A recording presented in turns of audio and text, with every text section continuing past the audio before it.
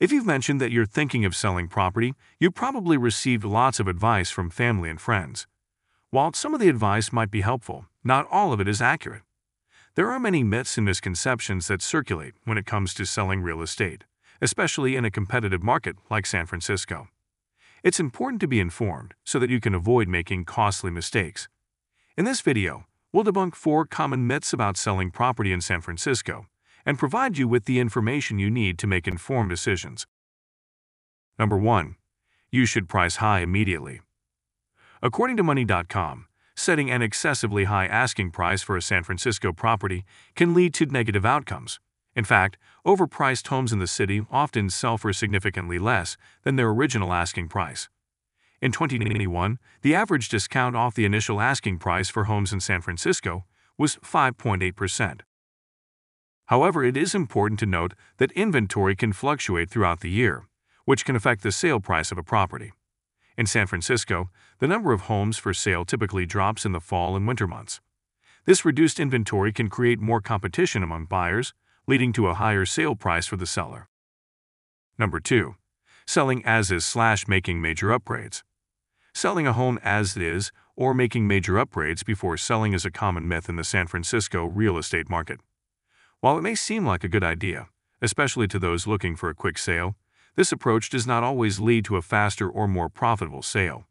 In fact, according to a report by HomeLight, homes that were sold as is in San Francisco spent an average of 16 more days on the market than those that were not sold as it is.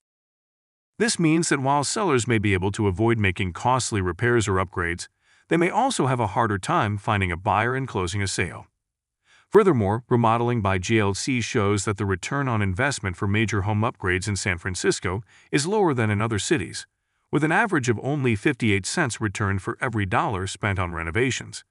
This means that even if a seller invests a significant amount of money in upgrading their home, they may not see a significant return on their investment. In a competitive market like San Francisco, sellers should focus on pricing their homes competitively, staging them effectively, and utilizing effective marketing strategies to attract potential buyers, rather than relying on major home upgrades or selling as is. Number 3. Sell your house in the spring.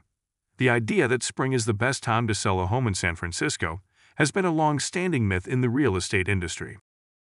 However, this notion has been challenged in recent years as the city's housing market has become more competitive and sophisticated. One of the reasons why selling your house in the spring in San Francisco may not be the best strategy is that the city's weather patterns tend to be relatively mild and stable throughout the year.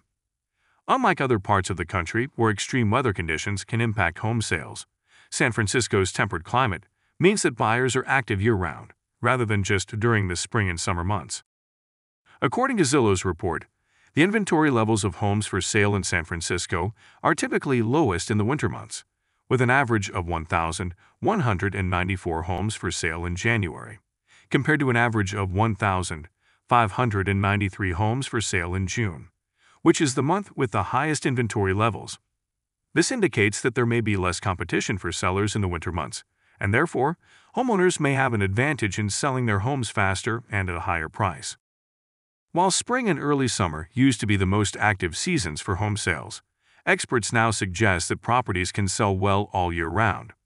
According to data from the California Association of Realtors, the number of homes sold in the city in September 2021 was higher than in any other month of the year. Number 4. An agent add no value.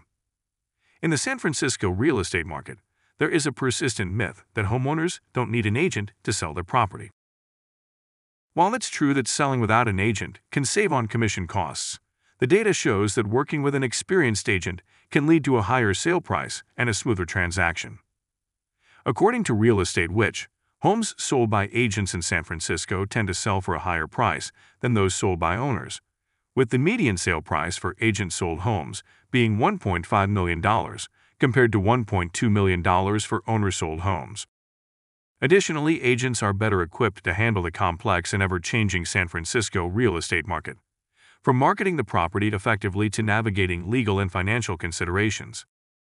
So, while it may be tempting to try to sell your property on your own, the reality is that working with an experienced San Francisco agent can be more beneficial in the long run. If you're thinking of selling your property in San Francisco, It's recommended to work closely with a trusted agent to ensure a successful and profitable transaction. To learn more, contact me today at 415-830-1423.